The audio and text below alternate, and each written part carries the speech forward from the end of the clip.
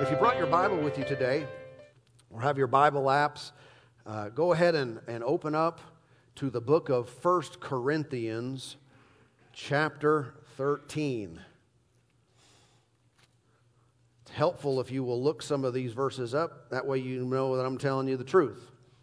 Otherwise, I could be making all kinds of stuff up. But we're getting it from the Word of God. We started a series a number of weeks ago, and this series is called Love Life. Love Life. And it's based on this passage, 1 Corinthians chapter 13 and verse 13. It reads, "And now abide faith, hope, love, these three. But the greatest of these is love." And so whenever the Scripture uses that type of language of the greatest, that shows a hierarchy there, that one thing is more important than other things. And in this list, he said the greatest is love. So if that is the case, which it is, that tells me I should give more attention to love than I do other subjects.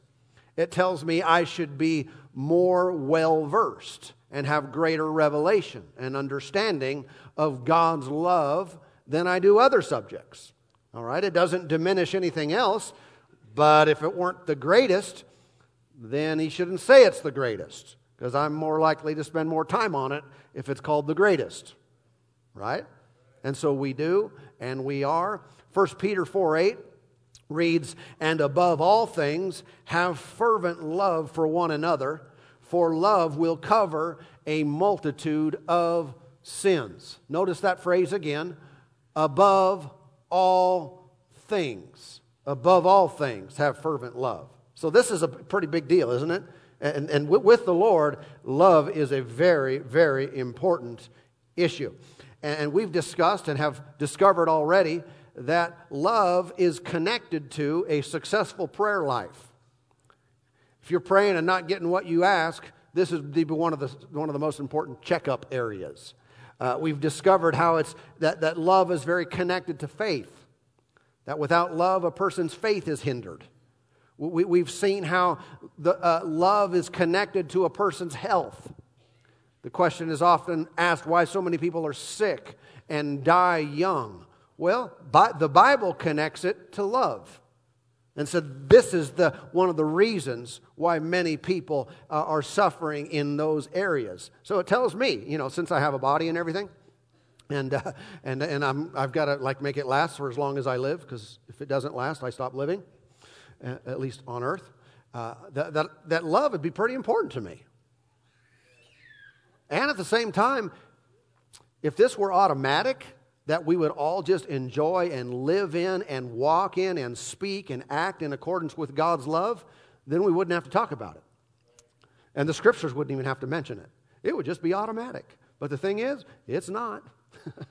And there are some automatics in life that are often brought about through hurts and training of doing things the wrong way. And so people's first response, their first reaction to many situations in life and other people is very often the opposite of God's love. And so not only is it uncomfortable, is it harming someone else, it then makes everything else shut down in their spiritual life, because God is love. If I'm going to have a relationship with God, I'm going to have a relationship with love. And so I've got to get this and understand. Romans chapter 13, if you would look over there with me as well. Romans 13, just a short left turn from where you were. Romans 13 and verse 10. Notice it says, "Love does no harm to a neighbor. Therefore, love is the fulfillment of the law." We've been teaching in this series along these lines that basically we should understand what love is, not in this world, but what it is to God. What does, as the Greek says, agape, the God kind of love, what does that look like? What does it mean? How does it talk? How does it act? And then I can line my life up next to it and say, okay, how am I doing acting like my Father? If I'm supposed to be, as the Scripture says, an imitator of God, as his child, okay, how does he act? How do I act? Does love have the same definition or description on both sides? And if I will see this, I'll recognize scriptures like this will jump out at me. Love does no harm to his neighbor.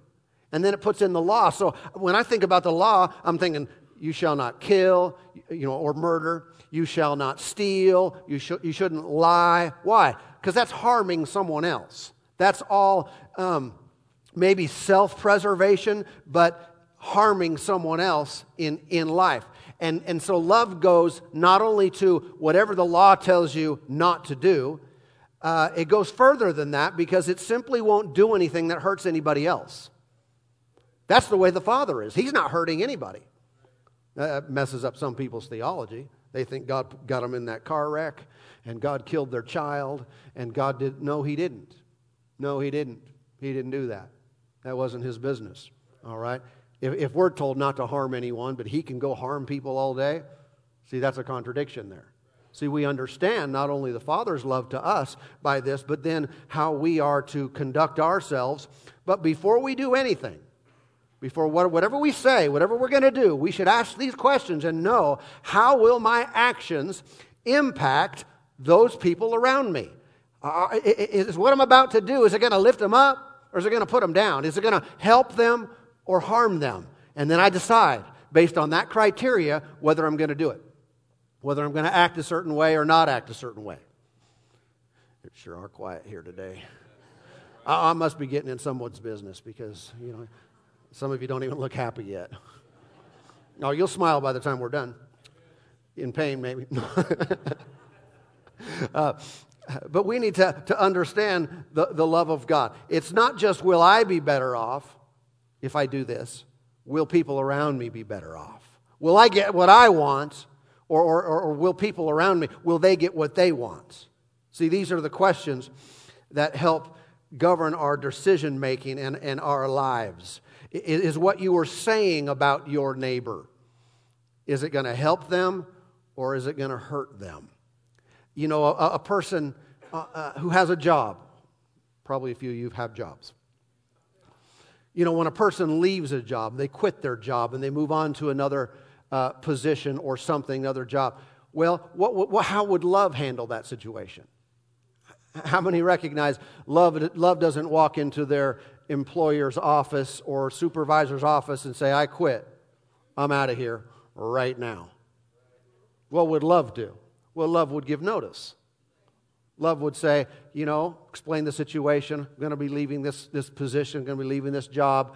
And, at least give standard 2 weeks or whatever would be appropriate in your circumstance situation. Why? Because it's not just what I get out of it. I'm thinking about the other person. How are my actions going to hurt them or harm them? And if they're going to, then I'm going to, if I have to suffer in the midst of it, fine. Because I'm looking out for someone else. And if I'll do that, God's got my back.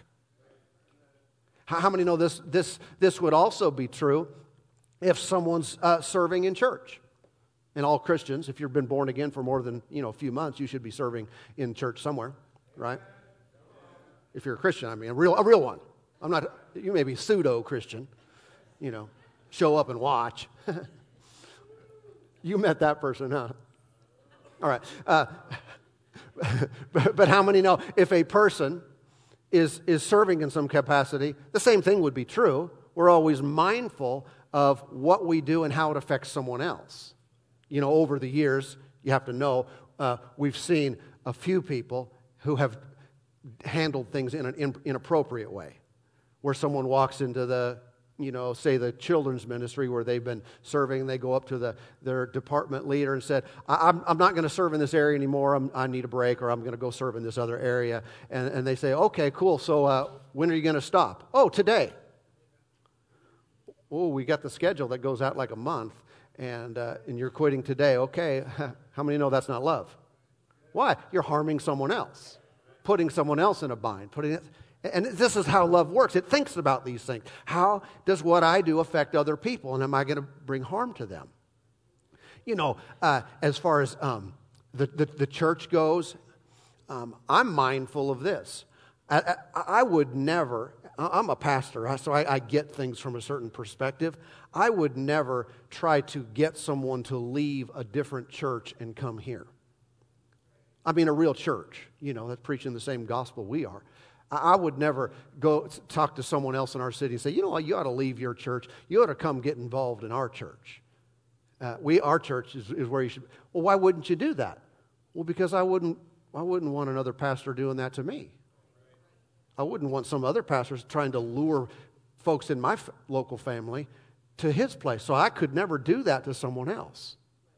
See, it's mindful of them. In fact, I remember a while back there was a guy, and I know this guy pretty well, and he had come to one of our services, and I've known him for many years, and he said, well, I'm thinking about, leaving where I've been going and coming here. And you might be surprised at this, but I said, I don't think you ought to do that. Not that I wouldn't want him here. Not that I wouldn't appreciate him. I said, no, I don't think you ought to do that. I think you ought to stay where you are. So why would you tell him that?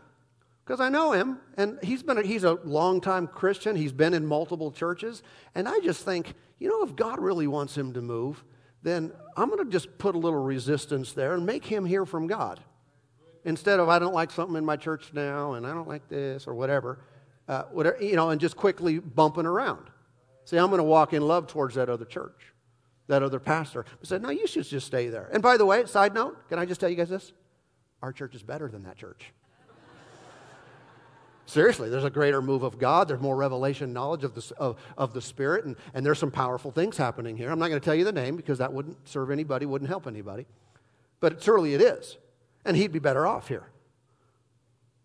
But I'm going to let him hear from God because I'm going to walk in love towards those other pastors and other churches. We're all part of one big family anyway. Amen. And so we're mindful of these things. If you would, let me draw your attention to this. Matthew 7:12, very popular verse. Matthew 7:12. Jesus said, therefore, whatever you want men to do to you, do also to them, for this is the law and the prophets. How do we decide what to do? Well, whatever I want people to do for me, that's what I'm going to do. And if we'll ask those questions, it will keep us out of walking in the flesh and walking in selfishness. But what do you want people to do for you, to do to you? Are you doing that to them, for them? Do you want people to give you mercy? I do. I want mercy. I want people to give me the benefit of the doubt. If there's ever a question, I want them to lean towards, my motive was right. I tried to, I want them to lean that way. So what do I need to do towards others? I need to give them mercy. I need to give them the benefit of the doubt. I need to be courteous towards others because I sure appreciate when people are doing that to me. And that's that simple golden rule. I'm going to do to others as I would have them do to me. If you have your Bible there, look over at 1 John chapter 3. That's towards the back of the book, almost to the end. 1 John, the 3rd chapter. And these are powerful verses. These are really good. You're going to like this. 1 John chapter 3. And by the way, these have been there for a while. I checked up on this is no recent addition.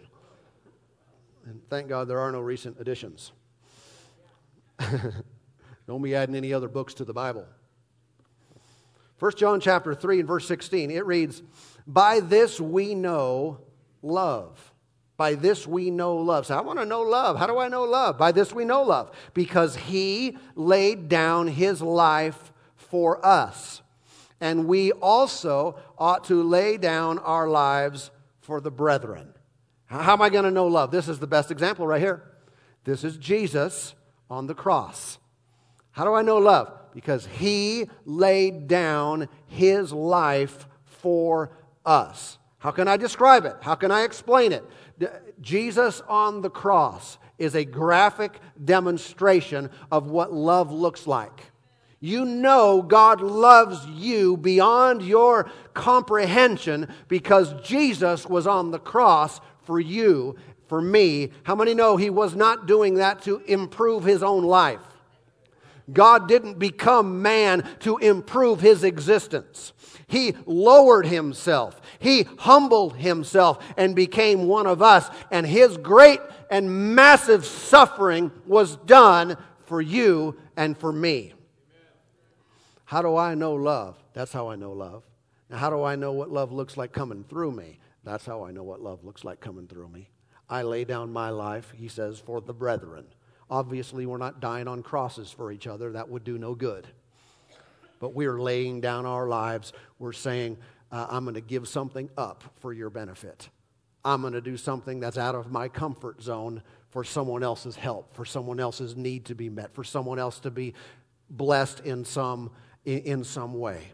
Verse 17, but whoever has this world's good and sees his brother in need and shuts up his heart from him, how does the love of God abide in him? And so love then is demonstrated by doing something. How do I know love is in me? I'm doing something for other people. Now, how many know there are people that have taken verses like this and they've flipped them around and they start making demands on others? Well, if you really had God's love in you, then you would do this for me. That's not what that verse said. That verse didn't say make demands on other people that they do things for you. That verse said you're going out of your way to do stuff for them. Amen. I remember one of the times when I got preached to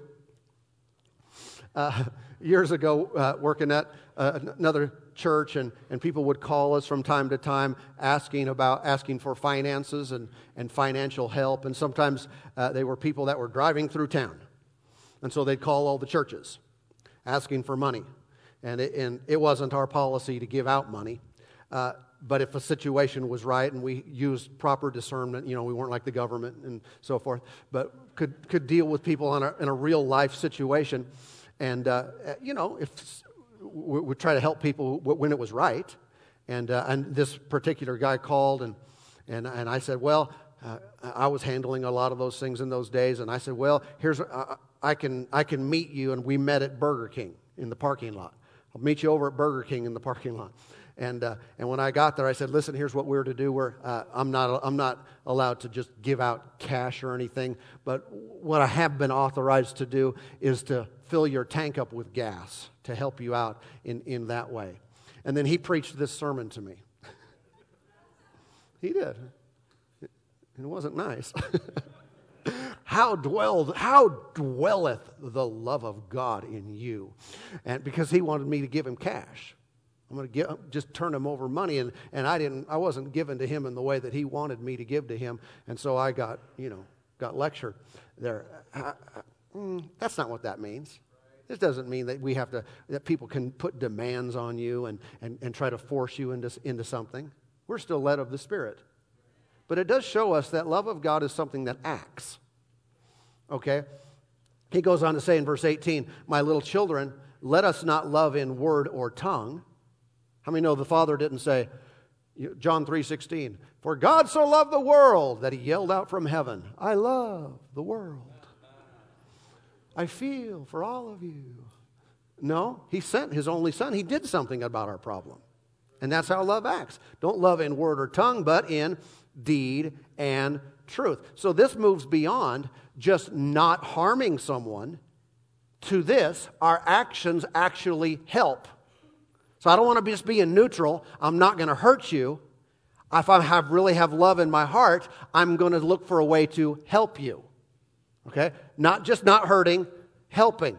In deed and truth. And so the proof of God's love in us, which is salvation, by the way. He's saying this is how we know you're saved. This is how you know the love of God is really in you, is in giving and doing things for other people. Amen. Did you notice that other word there? Truth. Let us love not in word or tongue, but in deed and truth. How many know if you're walking in love, you have to be honest and truthful with people? And sometimes that gets flipped around where people say, I can't really tell someone this because that could hurt them. I don't really want to tell them the truth in this situation because that could hurt their feelings or something like that. Well, you're not walking in love if you're acting that way. Love will tell you the truth. Like the husband and wife who had that conversation after 30 years, and he said, I hate this meal you've been making all these years. Well, I thought you liked that. And his wife said, I thought you loved that. Well, no, I just didn't want to hurt your feelings. It hurts more now, 30 years later. How many know if it's not a good meal, you don't have to be rude about it. You don't have to say, you're a horrible cook and a bad wife and a lousy Christian for making this. No, don't go over the top. But say, no, that's not my favorite. How many need people to be honest with you? You know, if I ask my wife, hey, how does this look? When I'm wearing on a particular day, and if it clashes, that's why I'm asking. Or if it's bad, I want her to be honest with me and say, oh no. Now, might my feelings be hurt temporarily, briefly, maybe, if I picked it out and said, yeah, this goes here, and this is good, this is nice. I might be bugged by it, but I would be far more bugged by her, a year later I've been wearing this outfit for regularly. And she said, by the way, that's, really ugly. Amen. And if someone's making you a meal, I've discovered sometimes people put up with things and they won't tell the truth. I learned early on that anything with the word casserole in it is bad. Did you guys know that? I'm just sharing revelation knowledge here today. Casserole. Because usually it's tied to cream of mushroom soup. And there is no good thing in cream of mushroom soup. And if that's in there, you should not make that for someone you love.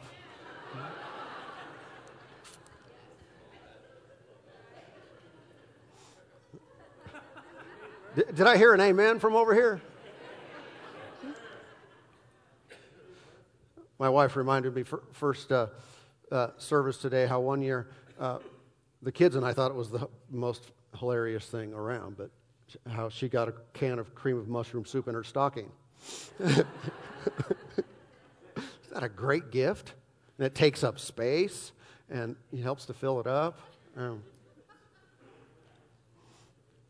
I'm just saying you got to tell people what you really think, those you care about. Do these jeans make me look? Oh no, they're great. Are they? I'm not saying be mean. No, don't ever be mean. But truth, important. I don't mean you should say, listen, honey, it's not the jeans aren't the problem. You shouldn't say that. But you could say, if you're asking your opinion, then... All right, moving on. I was reading about a minister named Crane who, he tells this story about a wife who came into his office, and she was full of hatred towards her husband. And she said, not only do I want to get rid of this guy, I want to get even with him. And so she said, before I divorce him, I want to hurt him as much as he has hurt me. So she was really feeling the pain. And so he suggested an ingenious plan. He said, go home. Here's the plan now. Go home and act as if you really love your husband. Tell him how much he means to you. Praise him for every decent trait. Go out of your way to be kind, considerate, and as generous as possible. Spare no effort to please him, to enjoy him, to make him believe that you love him. And then after you've convinced him of your undying love and that you can't live without him, then drop the bomb. Then tell him that you're getting a divorce. That will really hurt him. So with revenge in her eyes, she smiled and exclaimed, beautiful, beautiful. Will he ever be surprised?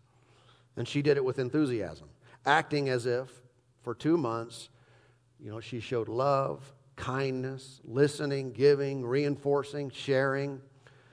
When she didn't return, the minister called her and said, are you ready to, he called her and said, you ready to go through the divorce now? She said, divorce? Never. She said, I discovered I really do love him. Her actions had changed her feelings. Her motion resulted in emotion. The ability to love is established not so much by fervent promise as often repeated deeds. And if we want to walk in this love of God, but yet we are waiting on the feelings to drive us, the emotion to be present, something in us that almost, makes us feel warm and fuzzy, and we just can't help but express gratitude and kindness and giving and all these things towards someone, we're never going to walk in this love. And and at times it'll just be very temporary, like a roller coaster. When you feel it, it's there. When you don't feel it, it's not there. But she learned something here that we can learn. It is through repeated action that eventually causes love to be felt, causes emotion to be present, and it doesn't work the other way around. Everybody okay? Now I'm going to hold that thought. Let me back up and share with you who the Scripture says we are to love, and then we'll circle around to that. Who are we to love? The Bible says, number one, that we are to love God.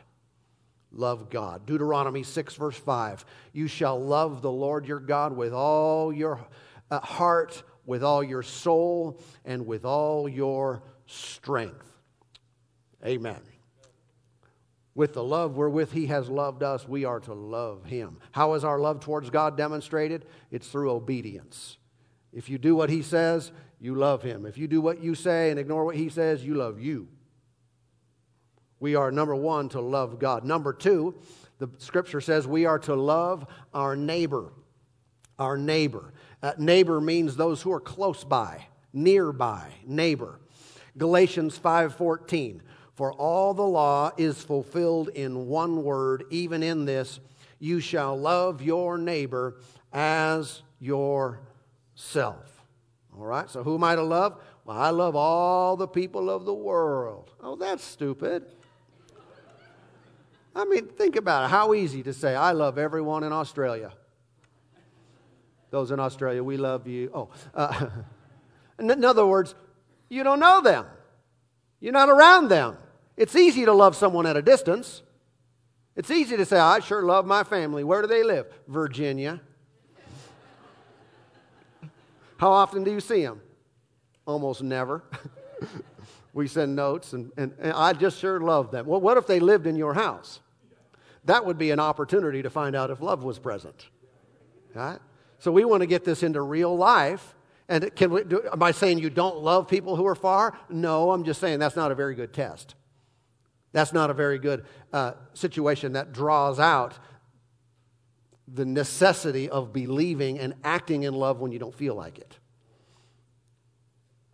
Praise God. Did I read that verse? Yeah? Number 3 then. Who are we to love? Number 3, one another. We are to love one another. This is talking about, not everybody, it's talking about the family of God. John 15:12. This is my commandment, that you love one another as I have loved you. All right, so that gives us the qualifier, how we're to do it, but we're instructed to love one another. Those are other people who are saved. You think, well, that should be easy to love other Christians. Not always. Because all of us are at a work in progress. All of us are at various different levels of spiritual maturity and growth. And have you ever met a Christian that wasn't very nice? Okay. Love one another. That's what we're told to do. And God designed that we be together. Church is His idea. Church is a gathering of the called out ones. Church is what we're doing. We're getting together. And how many know getting together sometimes creates problems when there's an absence of love and forgiveness and caring? It's why some people bolt from one place and go somewhere else or go nowhere. It's why some watch online, because they don't like to be around people. Sorry about that, you guys. I'm sure it's not you, it's that other person. Why? Because they have trouble walking in love towards people. It's too much about them.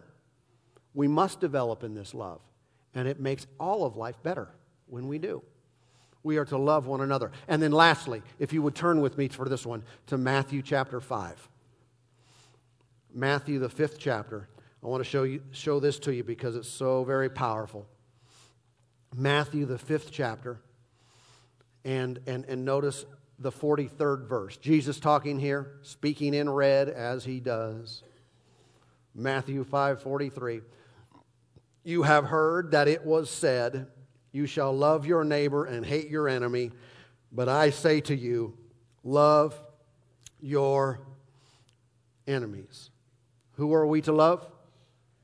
Our enemies. See, this goes beyond logic. What does logic say? When someone did something against me, they deserve to get it back. They deserve, no. And Jesus said, here's what you're going to do. You need to love your enemies. That's easy to read on the page, isn't it? It's a whole other thing to act on. It's a whole other thing to live out. He goes on to say, bless those who curse you. Seriously? Those who curse me? Like that idiot who was on the road? Showed me his IQ? Bless that guy? Do good to those who hate you. Well, haters need to be rebuked. We need to get on. No, what should we do with a hater? Do good to them.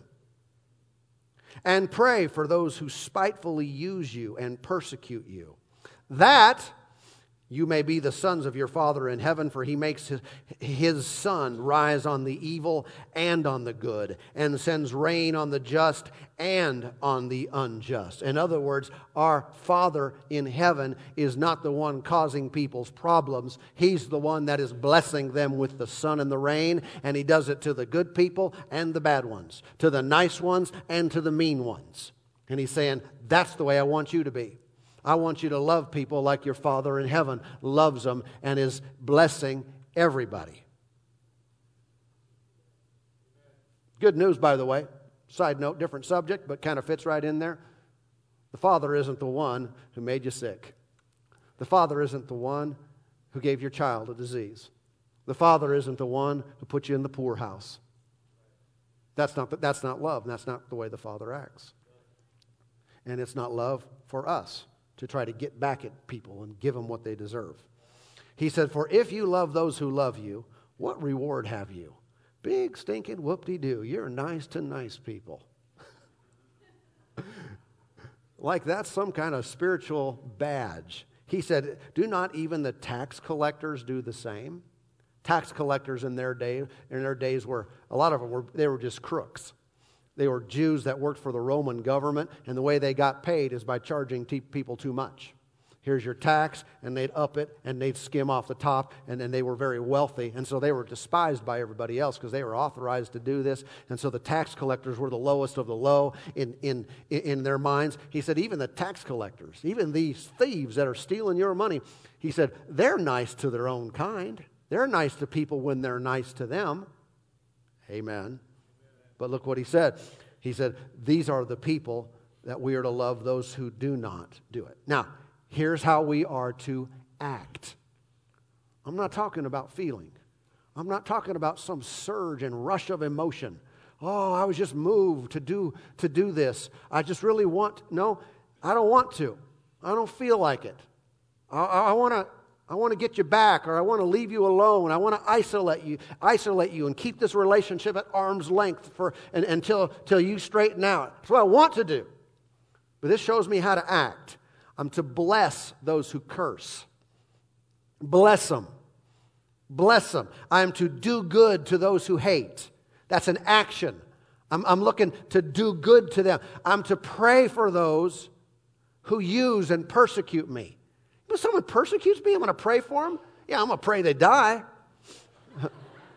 Right? No, that's not what he's talking about.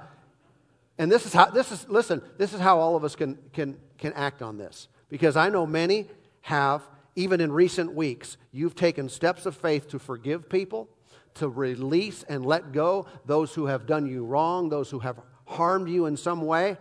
And some of the problem comes in like this. I did that. I prayed, I let them go, I let it out of my heart, that anger that I feel, that I had towards them, but now it's weeks later and I still feel it. When I think about them, I'm still upset.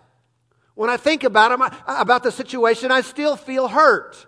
How do I deal with that? Some have been, they've not understood why they can't shake those negative feelings regarding those who have harmed them.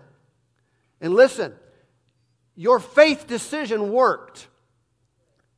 Absolutely. Everything we do, whether we're praying and asking for something or we're releasing someone, it is done by faith. It's not done by feelings. And so stand your ground and say, it's done. I forgave him. I gave it up. And no matter what thought comes through my mind or what emotion comes to me, I'm going to stay with this. I'm not holding it against them. I won't hold anything against anybody. I won't do any harm to anyone in my life. Say, well, what about the feelings? Here's how we deal with them. Through action. Said I'd circle back around. This is how we deal with it. We've got to act. We've got to do something. It can easily start with prayer. Right? And even that can be hard. I've done this before too, but I don't want to pray this. I'm going to do it anyway. And I'm praying, and part of me, I'm battling on the inside. I don't really want them blessed. But I say, you know what? I love them with the love of God in me. So, Father, pour out your blessings in their life today. May they be so happy. May they be so filled with joy and peace and satisfaction. Bless them financially. Give them a boatload of money. Give them opportunities. May their house be filled with joy. Now, maybe it's that person that they used to be married to. Maybe they married someone else. And maybe you want them to suffer. Maybe you would like them to get what's coming to them. This is how you start. Listen, we don't have any choice here. If you're a believer, this is not optional. I know it's hard sometimes. This is not optional that we do this. We must. This is the way the Father did us. And so you pray and say it from your heart as if you mean it, because you're making a decision that you mean it. Pray for them, the blessings of God on them. And mean it and say it again. If you don't mean it, your emotions are fighting you, say it again. And then what else did he say? Bless them. Do good to them. You know, what can you do to improve their lives? How could you bless them? With words, with actions, with money, with a gift? What can you do to bless them? So I don't want to. I know, that's why we're doing it. Because we forgive, we let go by faith. And then when we act on that, our emotion follows that motion. Our feelings follow our behavior. So we've got to get this love into real life. God so loved the world that He gave. This is how we know love, because He gave His life for us. It is an action that must be present if we are yielding to and walking in this love. Amen.